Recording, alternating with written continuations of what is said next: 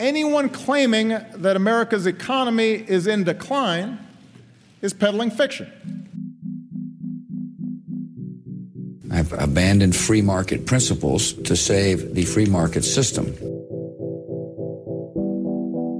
But we have to pass the bill so that you can find out what is in it.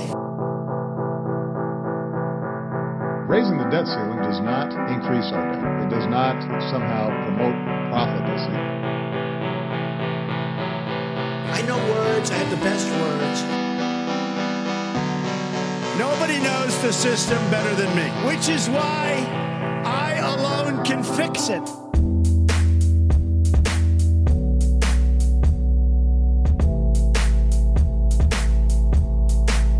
What is going on, everybody? Welcome back to a brand new episode of Peddling Fiction. Happy Hump Day, Wednesday, January 26th. Also the day of what could be the pricking of the biggest stock market bubble in recent memory with the FOMC meeting.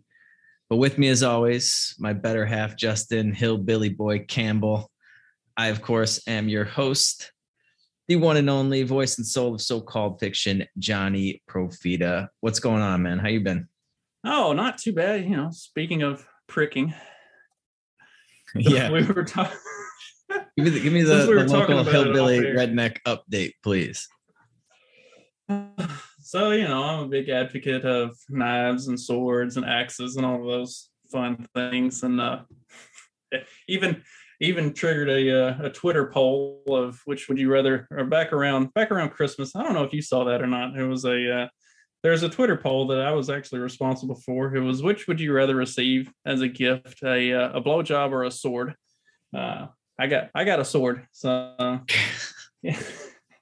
Anyway, so I always talk shit with my kids about like a little bit of light stabbing. I have way too many knives and blades around the house, and my dog's even named Blade. It's weird. That wasn't the name I gave him, but nonetheless, that is his name.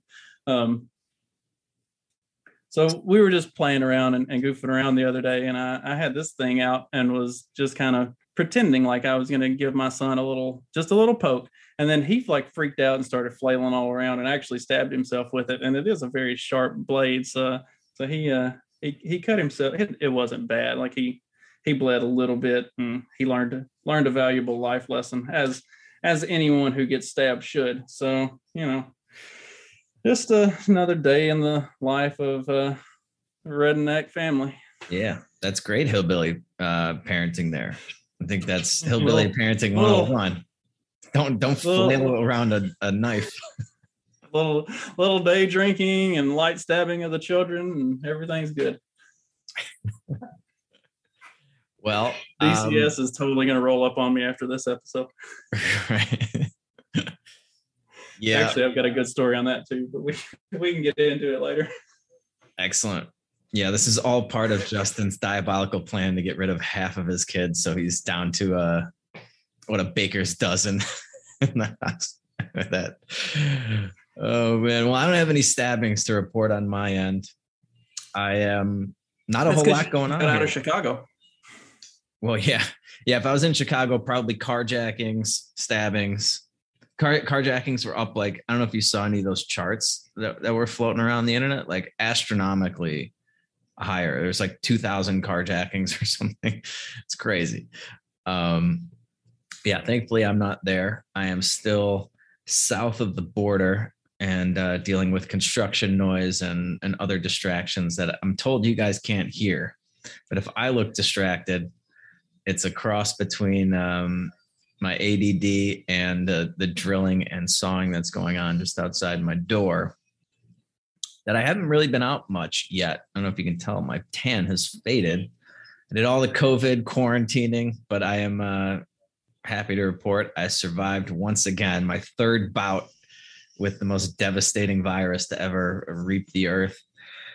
Feeling good, ready to get back into the swing of things. I know it's been about a week since our last episode, so we got kind of a good amount of stuff to catch up on, but yeah, everything's good over here. No stabbings, no more COVID for a while. I know it sounded like you had just got over it.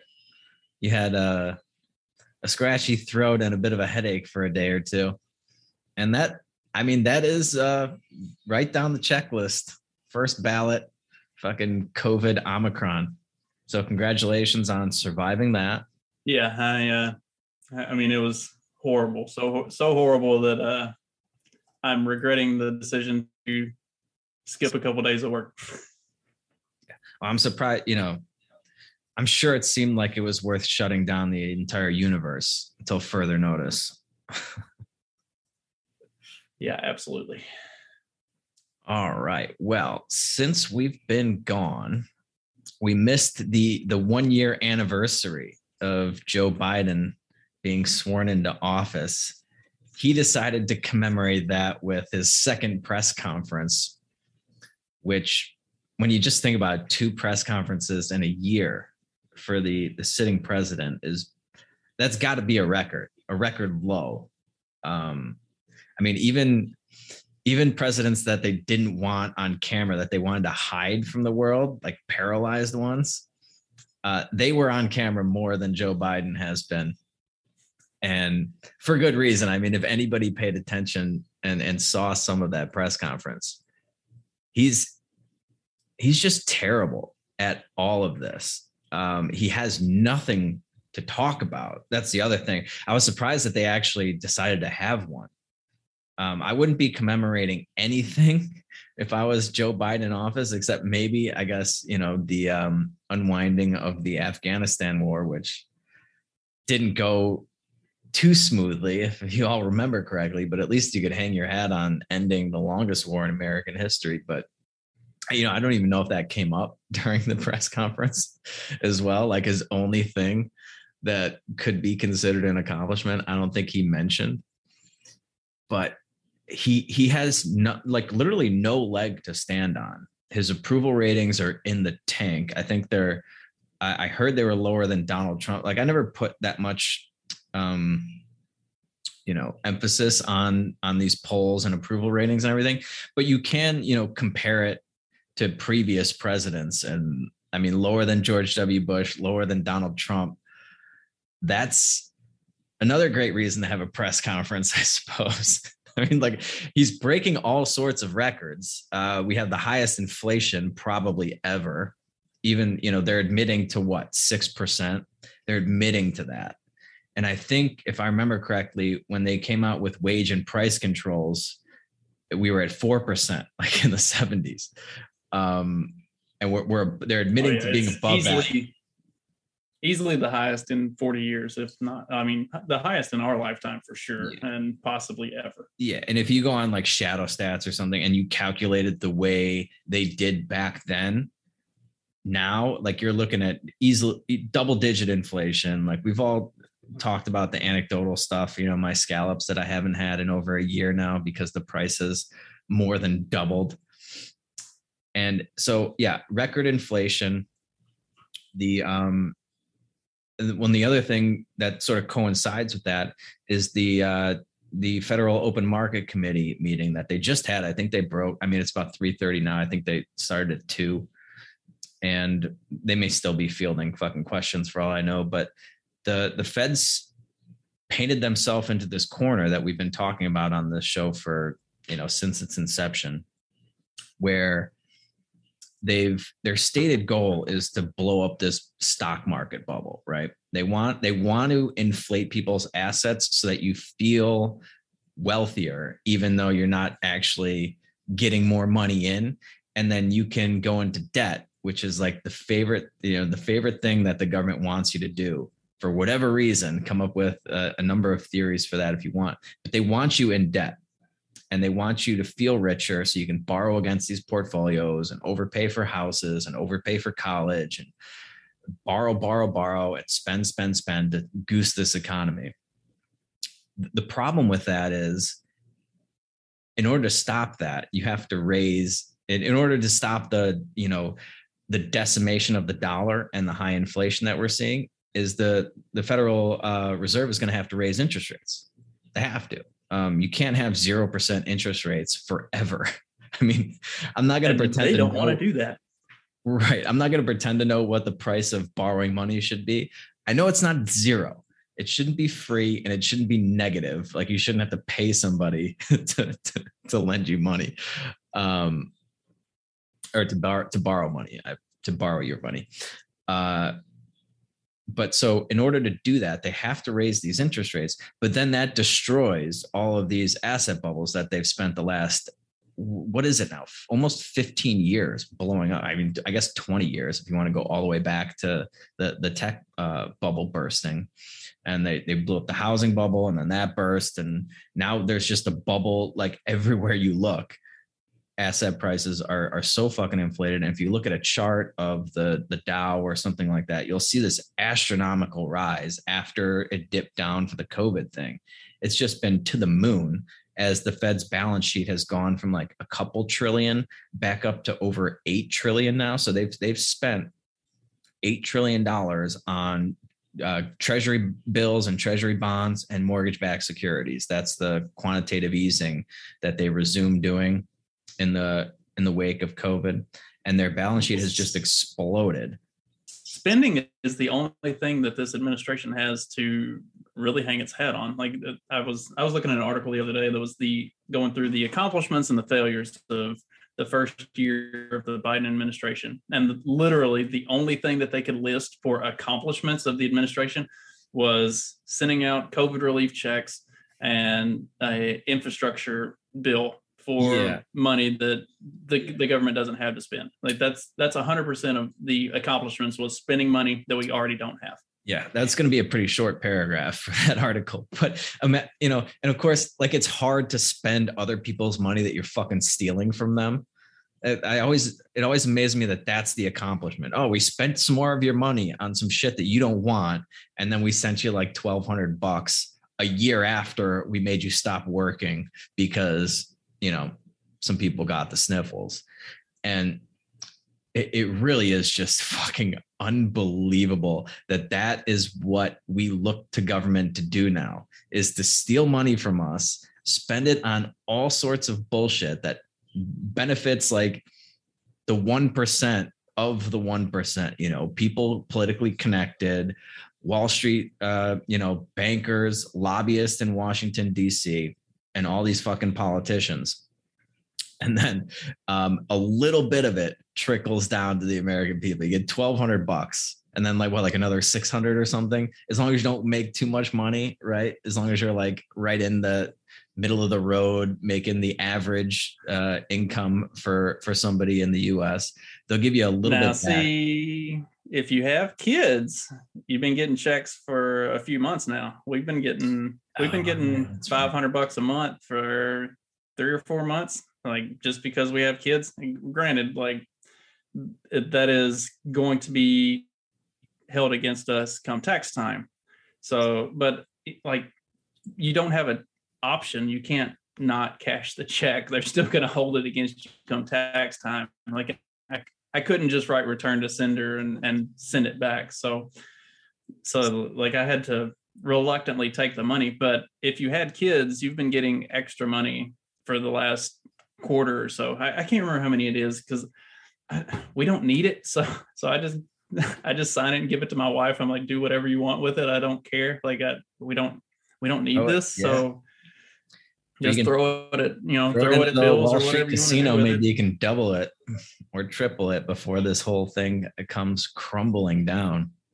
But yeah, I did forget. But I'm still practicing on the child front. So yeah, I forgot that you guys have been getting checks this whole time. No problem. Happy to help out everybody with kids. No big deal. Yeah, whatever you guys need. You guys just keep crapping out kids, and I'll just keep having my tax dollars go towards it. See, I wonder how much people are, like, people who legitimately have a whole bunch of kids. Like, between the two of us, we only claim 2 of the 5 on our taxes. The way arrangements are made, the other ones get claimed by other parents, or like the 18-year-old, he's independent, so nobody claims him on. So anyway, we only claim 2 of the total 5. Like, I wonder how much people who have like 5, 6, 7 kids, like, how much have they been getting? Because it's based off of like tax returns and stuff. So like, there are some people that are just sitting around like like, no wonder there are people who have stopped seeking employment, because if you've got 5 kids and you're getting, I don't know, $2,000 a month just because of the fact that you have 5 kids, like what purpose do you have to go back to work? Like, you can just sit around and make bank off your kids. And that's not if you were on, government aid of some sort. That's just because COVID and you had kids. Right. Yeah.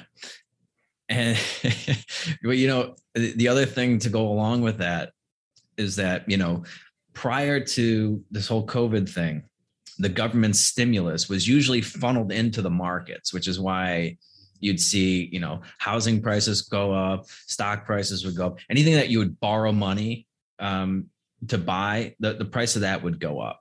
But you didn't see it like hit grocery stores as much, or, things like that. Now they're giving people checks every month, and with the stated purpose of go out and spend it. And as we've talked about on this show, and anybody who, follows Austrian School of Economics or just has common sense, I think, the 2 issues with inflation are, how many dollars are in circulation and how quickly those dollars are changing hands. And so now we've got, this sort of tsunami building up in the stock market and in the housing market and all these places where, the debt fueled stuff. And then you've got people compounding the inflation issue by actually spending money that was created out of thin air or directly into the economy. And that's why we're seeing all this inflation. Joe Biden has no plan to really stop this. I mean, I'm sure once the Federal Reserve tries to raise interest rates, like they've done this before, this whole thing was supposed to be temporary. Man, these were emergency powers basically for the Federal Reserve. We love emergency powers here at Peddling Fiction. So this is supposed to be a temporary thing. They weren't going to monetize the debt. It was just to get through the 2008, 2009 thing. And then they were going to normalize their balance sheet and get back to, a couple $100 billion on there. And they got up to like, I don't know, 4 trillion or something like that. And they wound it down. I don't know if you guys remember, this was years ago. This was probably like right before Donald Trump got elected. They started to raise rates a little bit. And you were starting to see, 1,500 point drops in the stock market every day. And then they pumped the brakes on that real quick, cut it back down to 0. We've been there ever since. And they got it up to the balance sheet like doubled from back then. It's up around $8 trillion, which is just, do you remember when the entire national debt was $8 trillion? Like right after Bush? I say that was in that last 2 years of the Obama administration, when there was a Republican Senate and House, and like everything was kind of,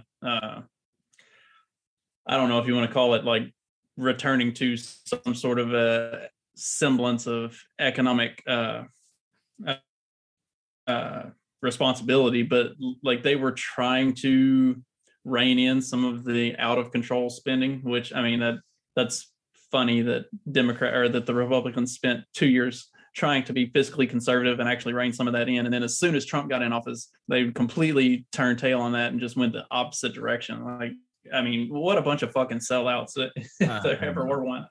But I remember what you were talking about, because it was like, okay, there's a possibility that they could kind of start to write some of this, and that coming out of 8 years of Obama, they're starting to, or at that time 6 years of Obama, the Republicans are starting to see that like a lot of these economic policies are not paying dividends, and you've got to start to rein stuff in a little bit. But I mean, they don't have a spine. So as soon as things start to go the wrong direction, especially as soon as things in Wall Street start to go the wrong direction, then they're getting the flame held to their balls, and they'll immediately start to turn tail on it and reverse course, because we already know who has bought, paid for, and controls everything that they do in Washington.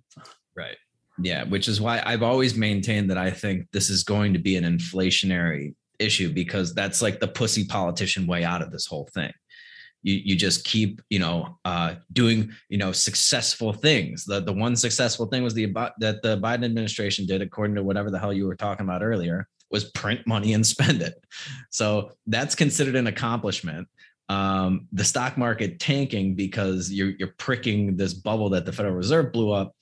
That's not considered an accomplishment, even though that's probably, getting all this poison, these toxic assets and shit that have been inflated out of the system, sort of purging it so that we can build an economy, on solid foundation. That's the worst thing that could possibly happen. So they'll keep trying to do that and then backpedaling and basically fall back on printing money and giving it to the American people to shut you up. Eventually you're going to end up the way of any failed fucking democracy has, where you get this runaway inflation and you're going to have major fucking problems. The likes of which hopefully we'll never see, but I just don't see how we get out of this at this point. That the Fed has, they're fucked. There's no way out of it. You either destroy all these assets that you've blown up by raising interest rates. And by the way, they're only talking about a quarter point every meeting. So for a year, and that's like freaking everybody out. 25 basis points every year. We're still at between 0 and 25 on the Fed funds rate, which is, what banks use to borrow and lend to each other. That's what we did under Greenspan, leading to the housing bubble. We didn't even get as low as 0. We were at like 1% or something like that, if I remember correctly. And then he was raising a quarter point each time. And that blew up the biggest housing bubble we've ever seen. And then all of the, the subsequent market derivatives, these collateralized debt obligations and credit default swaps and all these weird financial instruments that were the direct result of that policy came into fruition. Nobody had ever really used them for that before. And that almost took down the entire financial system. Who knows what's been going on for the last 12, 13 years of 0%. And then they're going to gradually increase it. And then, people are going to freak out. They're going to start, pulling their money out of the stock market. At the same time, the Federal Reserve is supposed to be shrinking its balance sheet, which means that they have to stop buying what are they doing? 90 billion, I think, a month. It's like 40 billion in treasuries, and maybe it's 60 billion, 40 and 20, I think, mortgage-backed securities, something like that. But they have to stop buying that. And if they actually want to unwind their balance sheet, they're either going to have to start selling it or, not reinvesting in the treasuries when they mature. It's all short-term stuff. But what's going to happen when the biggest buyer of mortgage-backed securities and treasury in U.S. treasuries goes to being the biggest seller? At the same time, when everybody else is trying to get out of the market because they're afraid that the Federal Reserve raising interest rates isn't a good time to be in the stock market. The bottom could fall out of this at any second. And the only way to, stop that from happening is to go back to the inflationary route. So it's like, how do you like your choices? Biden's. Well, so I would say something that could potentially start to move the needle in the correct direction. So I've seen a couple different articles over the last week or so. Democrats are starting to really feel the pinch, especially considering it's an election year and considering that there's a very real chance that they're going to lose the Senate and they're going to lose the Senate considerably. Like there are projections that it could be a massive swing in the Republicans' direction in the Senate. And there's also a outside chance that they lose the House as well. And a lot of it is coming on pushback from more purple states and even some blue states of pushback against a lot of the COVID regime type stuff. And because especially in those purple and blue states, they're really feeling the effects of the inflationary policies.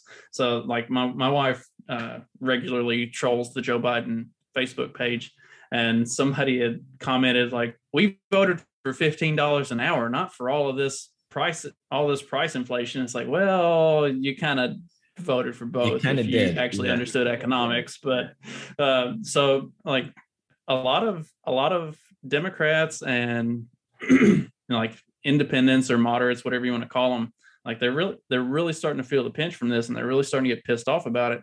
And so the Democrats are trying to kind of scramble the jets to not completely lose everything that they have in Washington.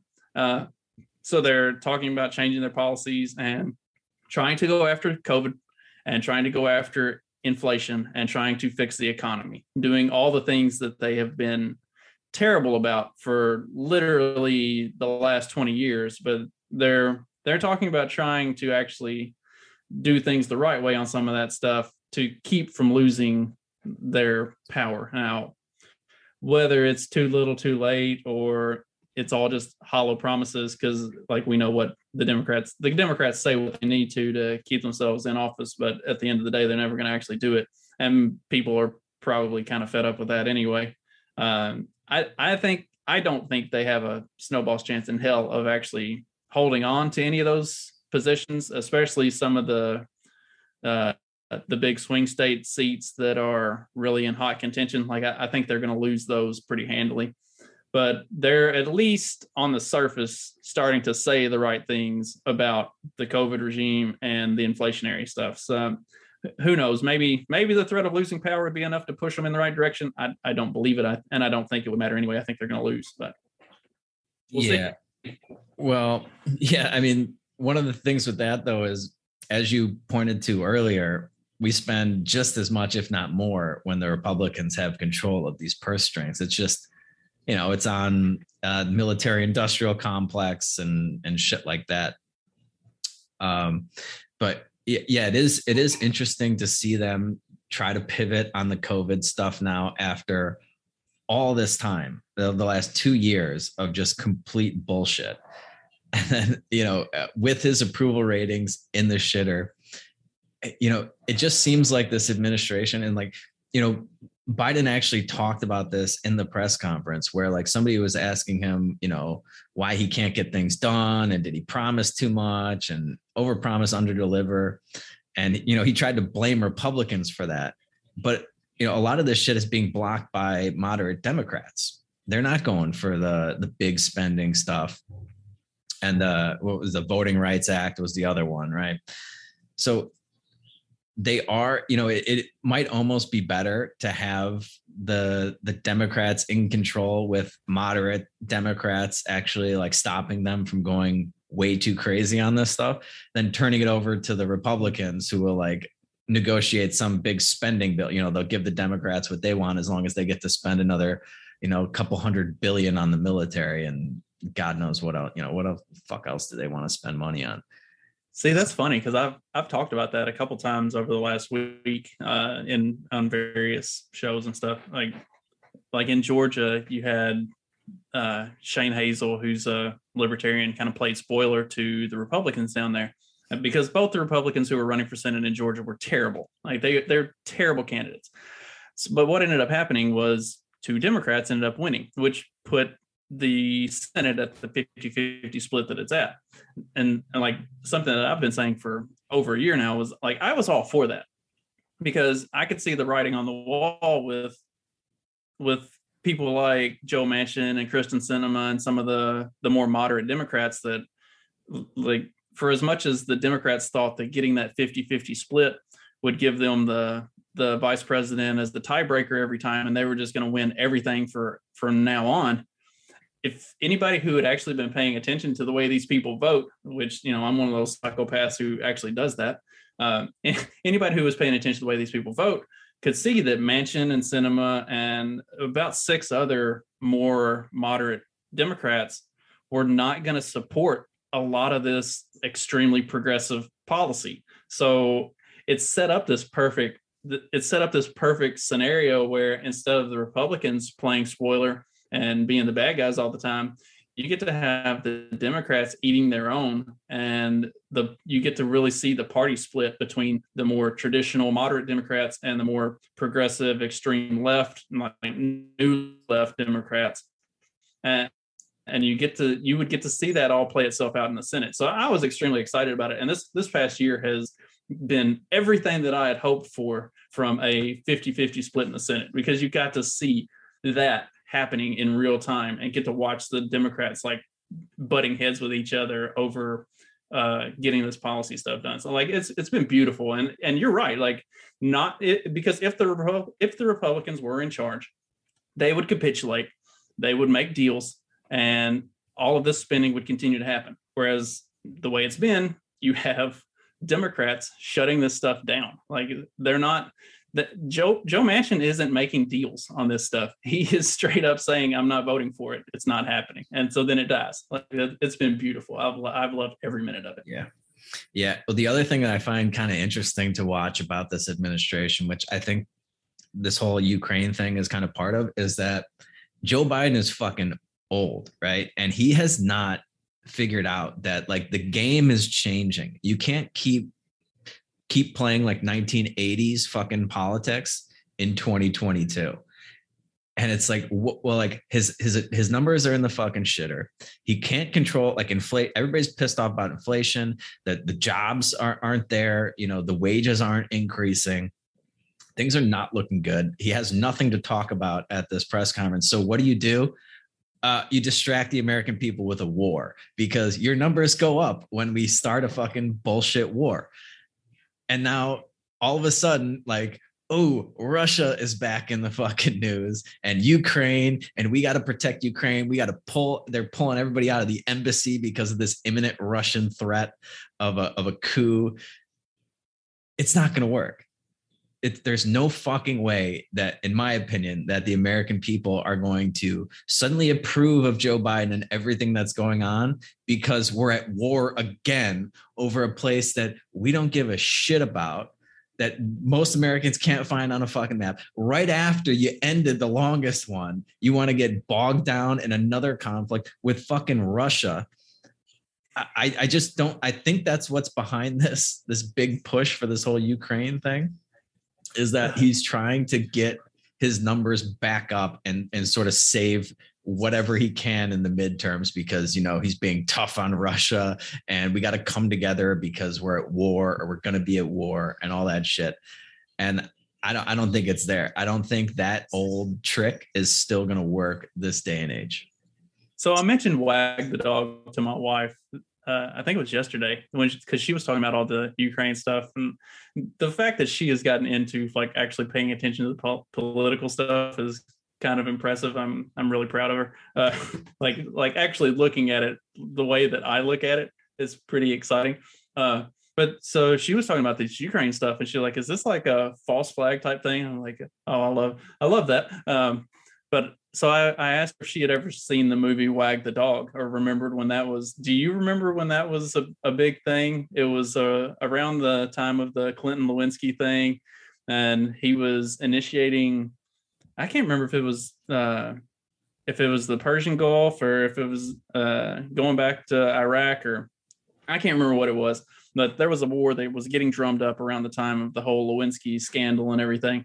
And not long after that, this movie Wag the Dog came out, where basically the president is embroiled in some sort of scandal, and they like fully stage a fake war, like full movie production style, stage a fake war to create all of this, you know, news media around this war that's going on, to take attention off of the president and off of everything that he was going through.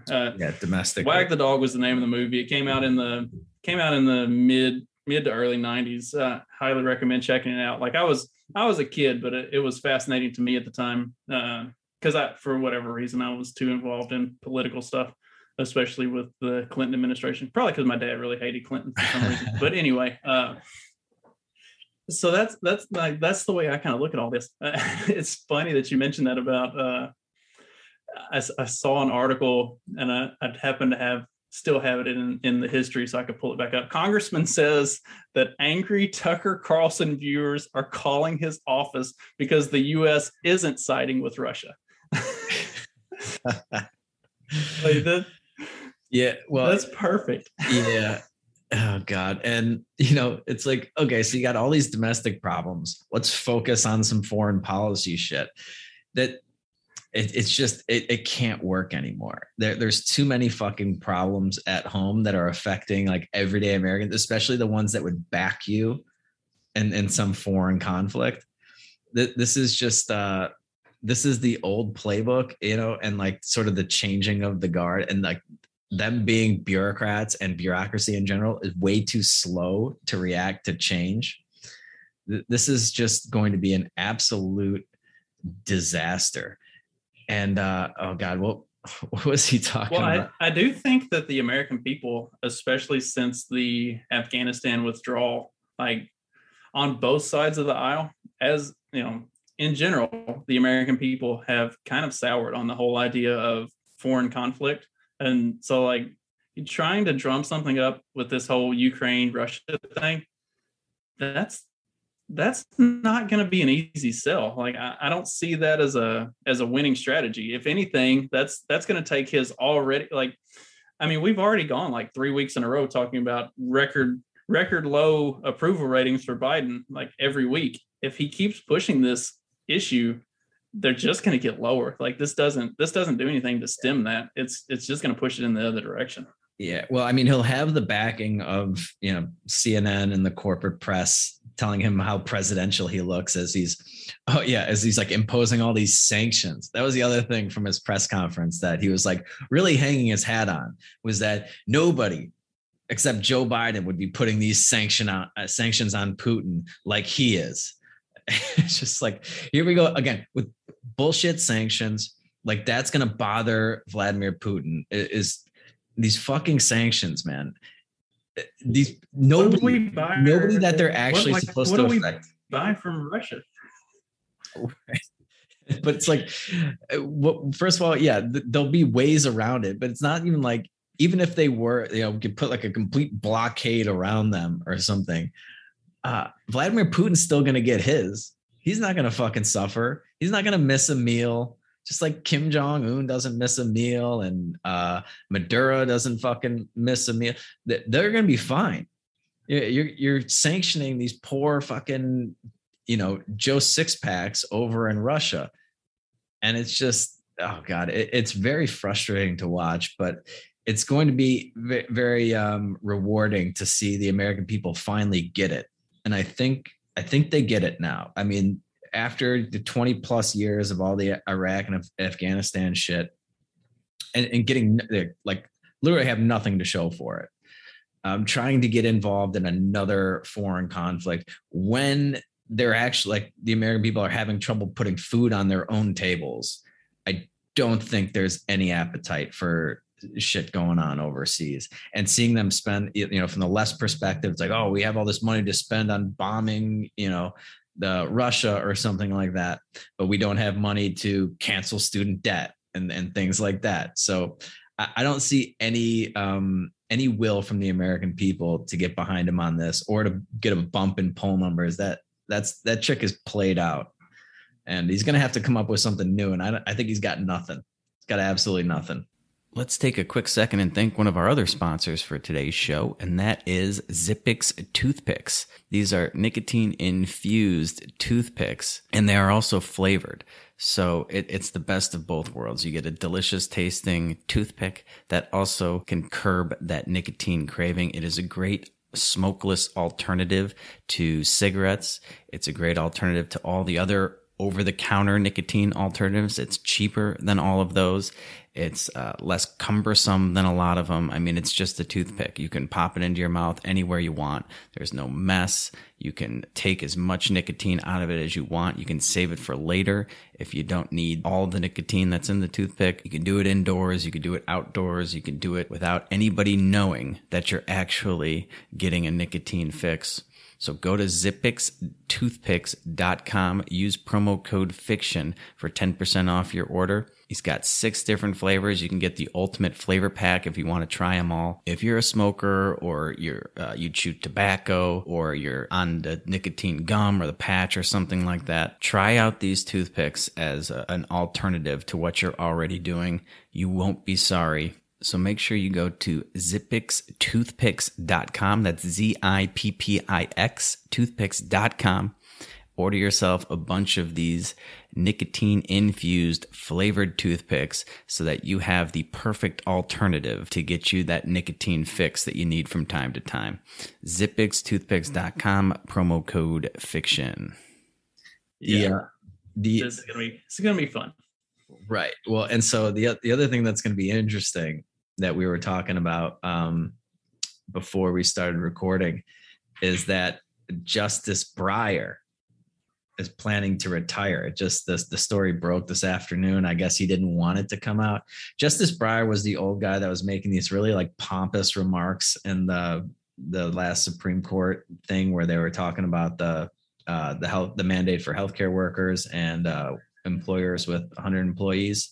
He was, I don't know, he was really bugging me with what he was saying. But anyway, he's going to retire before the midterms, shockingly, so that the Democrats and Joe Biden can nominate somebody else to fill his seat. And I can't wait for this for a number of reasons. They literally just got done lambasting Trump for trying to, usher in a new justice right before an election and everything like that. So now we get to watch them with, was it been 2 years now? When was the Amy Coney? Yeah, it's been about 2 years. So within 2 years of that, obviously, because we were just talking about an election, they're going to turn around and tell you that it's just perfectly acceptable to do this after they just got done arguing that, we need to stack the Supreme Court because all these games that the Republicans are playing right before elections. Well, so the thing that I find interesting about this is Breyer announces that he's going to retire. So that gives a Democratic president an opportunity to fill his spot. But that doesn't change the makeup of the Supreme Court whatsoever. You're gonna replace. It's not like Thomas isn't retiring. It's Breyer. So a liberal Democrat president is going to replace a liberal Democrat Supreme Court justice. It's not like Ruth Bader Ginsburg dying and flipping the Supreme Court entirely. You're just swapping out one for another. And the thing that they're going to run into on this is they have to have 100% backing from the Democrats to get this through. And if they try to push a super woke progressive RBG style replacement for Breyer, Kristen Sinema and Joe Manchin aren't going to back that. So then they're going to end up what's going to end up happening is the Democrats are going to effectively have to play peacekeeper to Manchin and Sinema and put somebody who's not as progressive as what they would probably like in this position. Otherwise, it doesn't get through. And if it doesn't get through this year, then they're stuck with the Republican run Senate next year that's not going to let them put anything in other than a moderate. So they've got to really toe the line on this or they are going to be fucked. Well, yeah. Well, here's the thing. Joe Biden has already come out and said he's going to nominate a Black woman. That's the number one important criteria for a Supreme Court justice in 2022. You got to be Black and you got to be a woman. And I guess it's okay for the president to openly discriminate for a position. Hey, white men in power can discriminate as much as they want. It's those of us who are in the lower to mid tiers. We are not allowed to be discriminatory. Right. Yeah. And he was gonna put a Black woman in for the vice president, and now we're gonna get the first Black woman on the Supreme Court, as if that's going to make any difference, whether or not you're as long as you get a liberal in there, you'll get the exact same voting record as you will a Black liberal judge. But so did Michelle Obama pass the bar? Is she I remember her being floated out there for a Supreme Court justice at one point. But as far as I know, there are two candidates, and I think this was like an NPR news report, but there's one lady, her name is Ketanji Brown Jackson. I don't know if I'm pronouncing that name right. They're calling her KBJ. Can we just stop with the fucking 3-letter abbreviations for Supreme Court justices? It's really getting old. The RBG and the Amy Coney ABC or whatever, ACB, all this shit. It's enough already. But anyway, so there's her. She's like one of the contenders. And then the other one, I think, is Justice Leandra Kruger. And they're both pretty young. Leandra Kruger was on Obama's list in 2016, according to this report. And she served as an assistant to the Deputy Solicitor General in both Democrat and Republican administrations. So maybe she's the more moderate choice to take.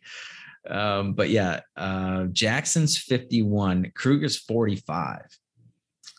And I mean, it sounds like it's going to be one of those two, but I don't think he can go back on not nominating a Black woman anymore. And I don't know enough about any of these justices to know if there's like a moderate one or like a Republican one that Republicans would get behind in the running. There's a few things that really drive me fucking crazy. Is the open discrimination. It's like, I'm hiring a Black woman, no matter what. Okay. Like, I give a shit what they look like, what the Supreme Court justice looks like, and what their gender is, even though I thought we weren't supposed to have genders, or it's fluid and all that shit. Who knows? But just openly discriminating, there's something about that just really fucking drives me crazy. That you can just get away with it as long as you discriminate in a certain direction. It's perfectly fine. And then just how it's just how this could never work. This whole fucking system, this 3-tiered system where the checks and balances, but you have clearly partisan, like the whole game is to get your party in power and get enough people in the fucking Senate so that you can get a Republican judge in there who's going to go with everything that the Republicans want, or a Democrat judge in there who's going to go with everything that the Democrats want. It's doomed to fail. This can't work when your ultimate check and balance on this whole thing is nominated by one of the other 2 checks and balances. Like, what? Who came up with this fucking idea? I guess maybe it sounds good. It looks good on paper, but lo and behold, they found a way to get around all of the fucking restrictions on their constitutional powers by nominating judges and getting the Senate to fucking approve the nomination. None of this can work. None of it can ever not be politicized. And I don't know. It should be on full display how unworkable this whole system is. If all of the things that have happened up to this point isn't enough evidence, just watch the way that they maneuver right before these elections to shove their guy in there that's going to vote their way on legislation, not whether or not the federal government has the authority to do whatever that legislation is going to have them do, but to vote their way, to be an activist from the bench. And it just fucking drives me crazy. That's, we talked about it when the Supreme Court ruling on the vaccine mandates came out. Like, at least they finally actually looked at it from is this constitutionally allowable? And even Roberts, like, as much as I just absolutely loathe that piece of shit, even Roberts voted right on that. Like, the only ones who took the activist position were the liberal judges. The Supreme Court is not supposed to be political in any way. It is supposed to be strictly, is this constitutional? And that's it. That's the entire metric that they're supposed to use. And it's not supposed to be complicated. The Constitution is not like written in fucking hieroglyphics. It doesn't need to be interpreted by these wise people over there in robes. It just needs to be enforced. And it's really fucking straightforward. It says you can do this, this, and this. And it's amazing what they've been able to extrapolate from 3 fucking clauses. The Commerce Clause. Remember, they were trying to use the Commerce Clause for this mask mandate shit. The Commerce Clause, necessary and proper, and the General Welfare Clause. I mean, like, 3 fucking words in the whole thing has taken the world's smallest government in the world to the world's largest fucking superpower that the world has ever seen. And it's because of this system that they put in place that gives you this false sense that there's some check on federal power. It's like, oh, who's supposed to check it? Oh, these people that the federal government nominates and approves. It's like, oh, I'm going to put a judge in here that makes my life a fucking living hell and a pain in the ass. And I can't, accomplish any of the things that I'm supposed to accomplish, right? Because that's all we elect people to do now, is to go into fucking Washington, take money and spend it on shit that they're not supposed to be doing. So if that's what qualifies as an accomplishment in Washington now, why am I going to nominate somebody that's going to make it difficult for me to accomplish things and difficult for me to wield power and extrapolate fucking, use all this influence that I have in DC and make myself wealthier in the process? Obviously it's going to end up like this. And the only, it took the most ridiculous, unconstitutional totalitarianism shit ever instituted, on a large scale, but certainly in this country, to get them to be like, oh, I don't know if you have the power to do this. I don't know if OSHA has the power to fucking mandate you get injected with something before you go to work. Oh, you think? We actually had to fucking have a conversation about it at the hearings and arguments. What? Something unbelievable. Something that those on the left really need to do is they need to take some time to look at the relationship between Ruth Bader Ginsburg and Antonin Scalia before he passed. Like that was when the Supreme Court was kind of, I don't know if you would say at its best, but like in the late 90s, early 2000s, like the Supreme Court was kind of a constitutional court. Like RBG was, she was very progressive and more of the I don't know what you want to call it, the activist type of judge. But her relationship with Scalia and Scalia, his opinion on the Constitution was that the Constitution is not a living document. It is a legal document that lays things out black and white. This is what it says and this is what it doesn't say, and it's not open to interpretation. Like it is in print as a legal document. And the relationship that he and Ruth Bader Ginsburg had kind of maintained civility of the Supreme Court and allowed the court to rule in a relatively constitutional manner. And that's something that's lost on all of government here. And, as little as 15, 20 years later, that's completely gone. Like people need to go back and look at that relationship and those two in their prime on the court. And like that's the kind of thing that we need to return to, is ruling from a constitutional basis, not a ideological. Yeah, I think this would be good. Therefore, I think I'm going to come up with some justification for the federal government to do it. Like their opinion on whether or not the legislation would be good for the country or bad for the country is fucking irrelevant. It's whether or not it says in that document that you swore an oath to uphold and defend that says they can do it. If it doesn't say they can do it, you can't do it. It's real simple. Like I could be a fucking Supreme Court judge. The Constitution is not even that long, Article 1, Section 8 is basically all you need to fucking read. And if it's not in there, okay, that's it. This idea that it's a living, breathing document.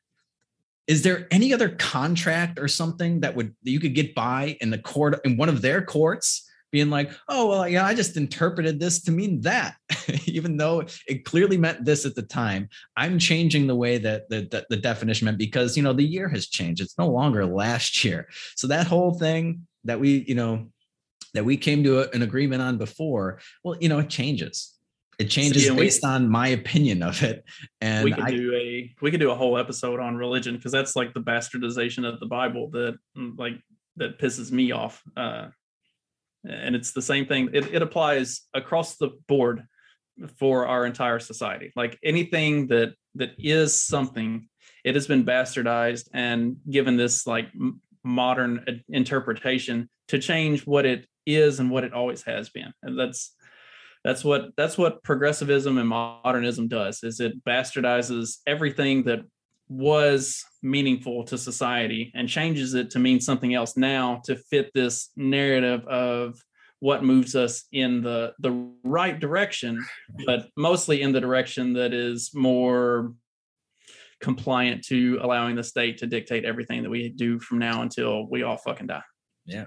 And it goes all the way back to the gender thing. We're going to redefine that. And it's all just fucking ridiculous. And I don't know why we accept it, in in the highest court in the land. We can just like, everything's open to interpretation, and there's, it has no meaning that, is actually set in stone. We can just decide based on who we nominate what things are going to mean. It really does just fucking, again, shows you how unsustainable this whole thing is. There's no way that you can have a society like this where nothing means anything anymore. It always changes. Imagine trying to enforce like contract law and stuff like that when everything is a living, breathing document. Yet we're expected to abide by everything, even though none of us swore an oath to uphold and defend any of this shit. They were the ones that did that. Oh God.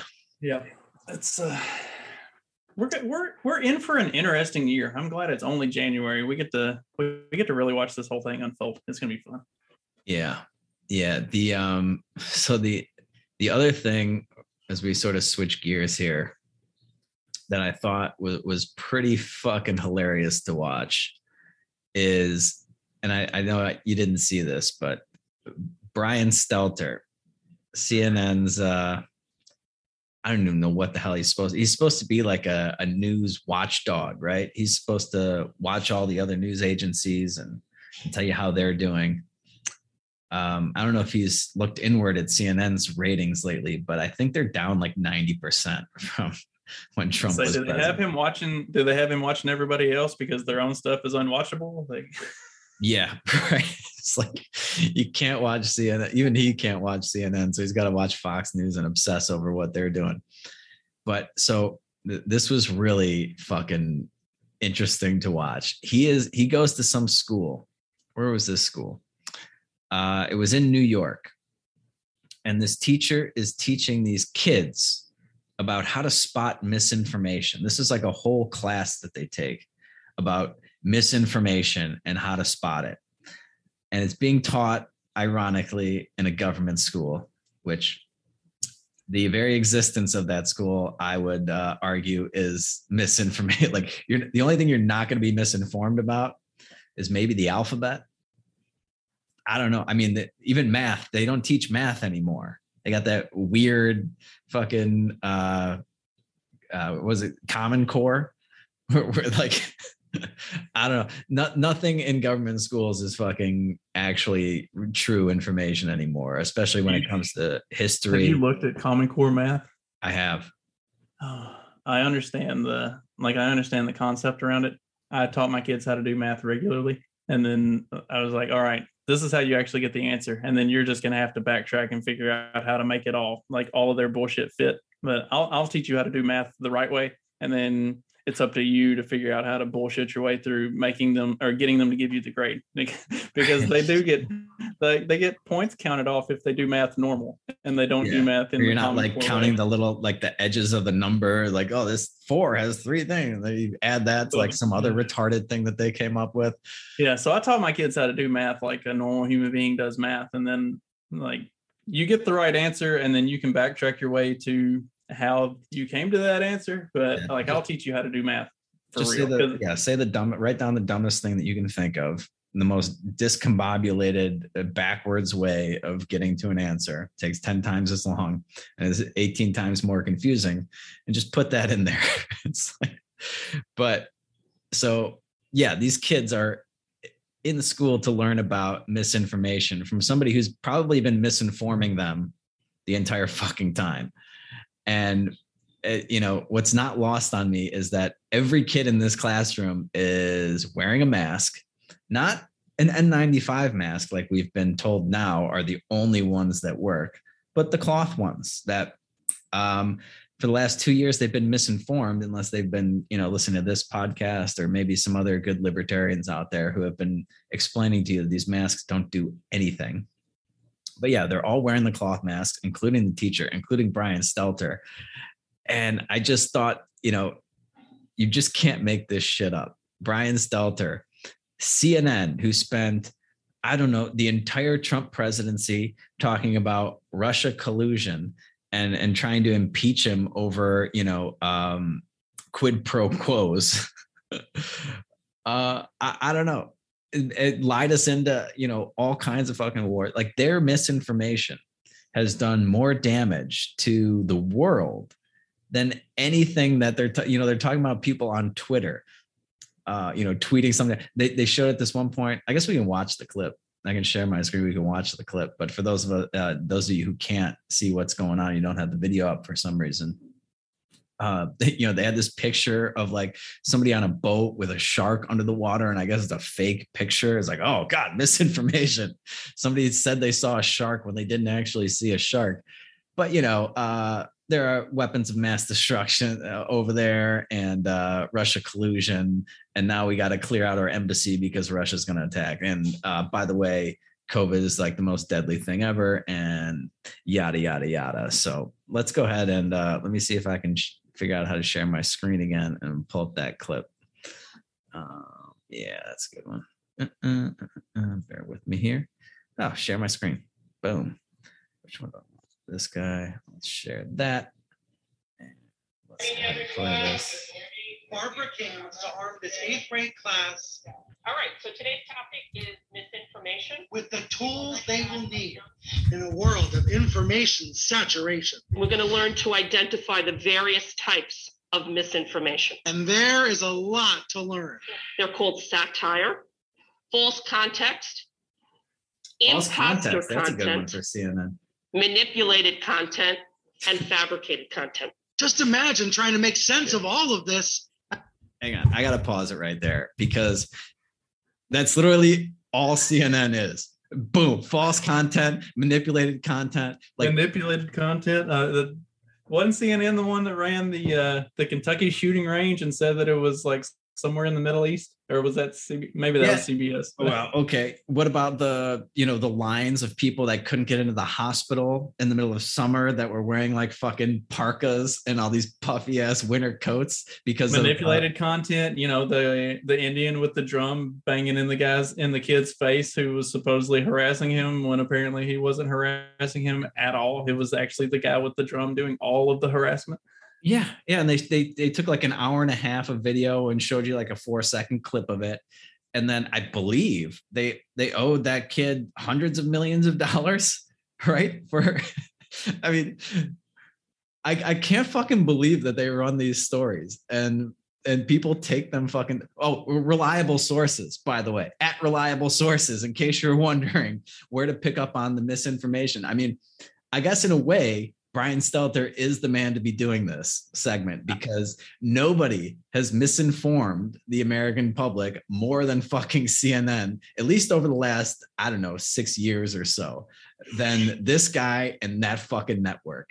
I just like how they're giving both of us plugs because they talk about teaching students how to separate fact from fiction. There you go. Yes. Oh my God. Okay, let's keep going. As a teenager. Now we go to imposter content. What does imposter mean? Someone trying to be someone else, right? You hear that word, was an imposter. So an imposter content uses either a well-known name, a brand, or a logo to fool people into believing that it's authentic. As the web becomes even more of a Wild West every day, the students here at PS 207 in Queens, New York, know that they need these lessons. A lot of students have social media, and if they're looking at stuff that is like wrong and just telling everyone that it's right, and they're just giving everyone false information. King began teaching media literacy 7 years ago. Why the initial impulse to teach about this? I feel it's a skill that my students really need. There's too much misinformation around us in the world, and I want to give them some tools to make sense of what they're seeing. She uses curriculum from the News Literacy Project, a nonpartisan education nonprofit. Founder Alan Miller says these lessons are now used by more than 37,000 educators. What do I mean by I want you to critically think about what you're seeing on the internet? The goal is to equip future generations of savvy news. Not TV. Don't critically think about that. So in the picture, it looks like a car is like on a highway and there's like a shark in the water. And okay, so what are we looking at? We're looking at what type of a social media? What kind of account is that? Twitter. It's an infamous fake, one that gets reshared every time there's a hurricane. God, and so these students dangerous. are sharing tips so they don't get fooled. On Google, there is this little picture of a camera, and you can add the image in there, and it will reverse search it. So ultimately, news literacy is about something bigger. It's about basic critical thinking skills. Correct.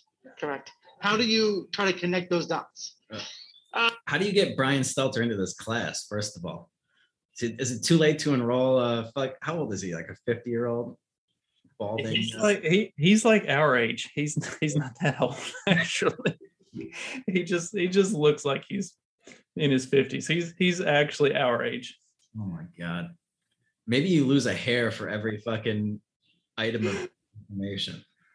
For every lie you tell, you lose a hair. That's why we both got full heads of hair, and he's still bald as a fucking monk. Yeah, every time he loses a hair, I get one like somewhere on my back or my fucking whatever. Yeah, you grab another facial hair. Well, to me, this is a real world problem. Oh, yeah. It's very easy to bring that in when they start realizing I can utilize these skills in anything that I do.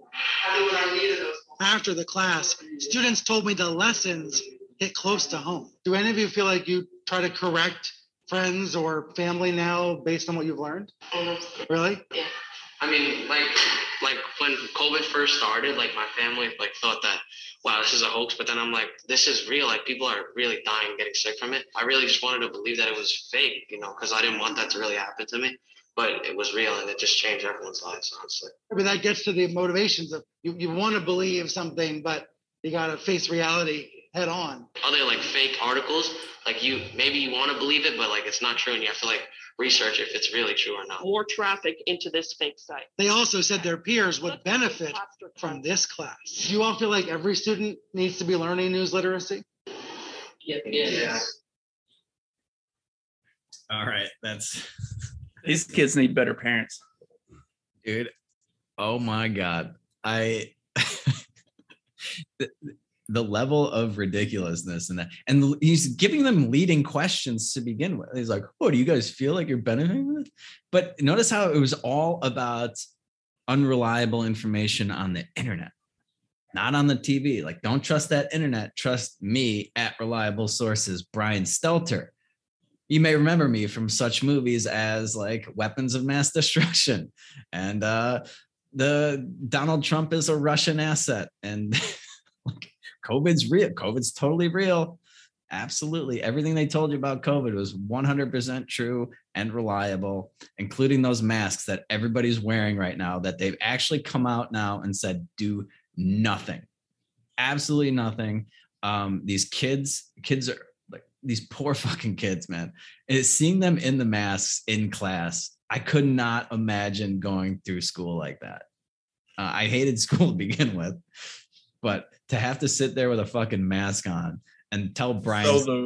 So the reason that they're really making this push against internet sources is I can't see. I'm gonna have to look the poll up. There was a poll that was done not too long ago that showed that the majority of people are now getting their news from either Facebook, Twitter, or like podcasts and stuff. Like most people are not tuning into the traditional news sources. So like they have to targetedly go after internet news sources like Twitter, like Facebook, and try to promote that these are fake news, false information, misinformation, stuff like that, because they are summarily being overrun. Like the mainstream methods of receiving news are losing, and they're losing fast. And I mean, to me, that's a beautiful thing. But like you see, like from articles or segments like this, like this is their reeling to try to stay relevant when the general population does not think they're relevant anymore. Yeah, exactly. This is the last ditch effort of a dying organization still stuck in their fucking way, like the Joe Biden administration as well. Like they can't change with the times. They've lost all their fucking credibility, and all they can do is be like, don't listen to those guys, listen to us. Here's your fucking government propaganda class about how unreliable the internet is. I would put just about anything on the internet up against CNN's track record. and be perfectly fine with that. I don't know what to tell you. Like, I remember when I was in school, one of my teachers was like, you know, talking about using reliable sources for like a project or something. And she's like, anything with a .gov address is reliable. You can trust that one. And, you know, Sierra, some of these other, you know, just the .coms, those, you can't use those. Just like, wow. Anything with a .gov, take that with a fucking grain of salt. And I will submit to you the last 2 years of your life as a fucking, my article, you know, exhibit A in my fucking court case against these fucking bastards, man. Absolutely. See, I guess we kind of came into the .com internet era at an interesting time, because we were both in college when you could start using web sources for like writing papers and stuff, but you had to like really vet that stuff and look at it, and it was still like you had to have backups, because it was still subject to, like, or at least for me, like your professor could go look into your sources and come back and say, yeah, that's not good, you're going to have to find a different one to replace that. Like, you know, the internet was still kind of a fringe idea at that time. Like, it wasn't anything near what it is today. Like when I did high school term papers, we weren't allowed to use any online sources. Like, if I could find a source online, I would have to be able to link it back to a newspaper or a magazine article and actually go find the physical.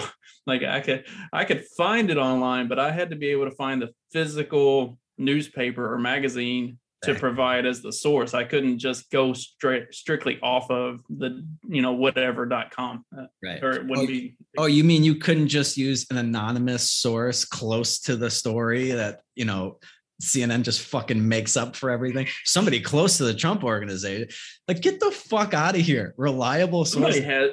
Somebody who has knowledge of what's going on in Afghanistan says that Russia is putting bounties on soldiers or prefers to remain anonymous. An anonymous source. I mean, how many anonymous sources did they cite from 2016 to 2020?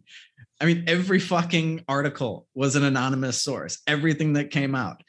And they're launching this massive campaign that, I mean, like, I don't know, you're playing around with two fucking superpowers that have a bunch of nuclear missiles and shit.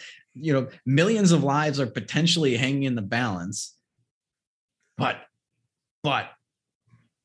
the picture of that shark from the flood from last month, that's fake. That's fake shit. And that's a very serious thing. And that's why we're having this class, because we don't want, you know, to put yourself in danger of, you know, fearing of sharks the next time you're caught in a hurricane or something. I don't, like, that's what they could point to. The biggest thing that they could point to is a picture of a fucking shark that was photoshopped. Oh my God. Imagine if the entire fucking world thought that shark was actually in that river or whatever, instead of in the ocean where it should be. They would do society a hell of a lot more good if, instead of teaching these kids how to identify fake news or, you know, false information, they taught them how to have a sense of fuck you. Dude, I lost you on that. You broke up. Sorry. We'll edit this in post. It would do the world a whole lot more good if, instead of trying to teach these high school kids how to have, or how to identify false information or fake news, they taught them how to have a sense of fucking humor. And that's all they need to do. Oh God, yeah. Please stop churning out these miserable fucking people that want to ruin everything. Like, there's nothing good that's coming out that isn't, you know, on like Netflix and stuff. There's no new material coming out. It's always like a remake, and we're just going to turn this white person black, and we're going to call it, or like throw in, you know, like some, you know, bisexual and a lesbian and a gender neutral, whatever the fuck, to give these people like these characters like depth and development. Like, everything sucks now. Everything sucks. And it's no coincidence that, you know, these fucking mindless government schools are churning out people that they can't think critically. They can't be creative, because creativity is like racist and offensive. And, you know, nobody wants to try to like go up to the line and color outside the fucking edges on anything. And it's just, God, they're destroying fucking society. But I now know that was not a real shark in that hurricane from like 6 years ago or something that I was really concerned about. And I don't know. I think we could probably get coming up on time here, right? Oh, yeah. Okay. Well, long story short, don't bother tuning into the Peddling Fiction podcast. You can get all your reliable news and information from CNN and Brian Stelter in particular. You can follow them at Reliable Sources on Twitter. And if you want some more fake news and you know, people that are constantly wrong about everything, we'll be at Peddle Fiction on Twitter. Join our private Facebook group where we do nothing but get violations for disinformation. And there's a weekly meme stream on there as well. And yeah. Oh, if you want to become a supporting listener to the show, go to peddlingfictionpodcast.com. Support your local unreliable sources. And every other Friday we get together and plot our next bullshit story that we're going to perpetuate on the American people, try to get millions of people killed. And if you guys can do all that for us, we will be back. I don't know. What do we think? This weekend, maybe? You want to go for Saturday again until I hit you Friday, Saturday. We can see how it plays out. All right, cool. Later this week with a brand new episode that you shouldn't listen to, according to Brian Stelter, for you guys. And until then, you know the drill. Just watch CNN. Keep on peddling that so-called fiction. Peace.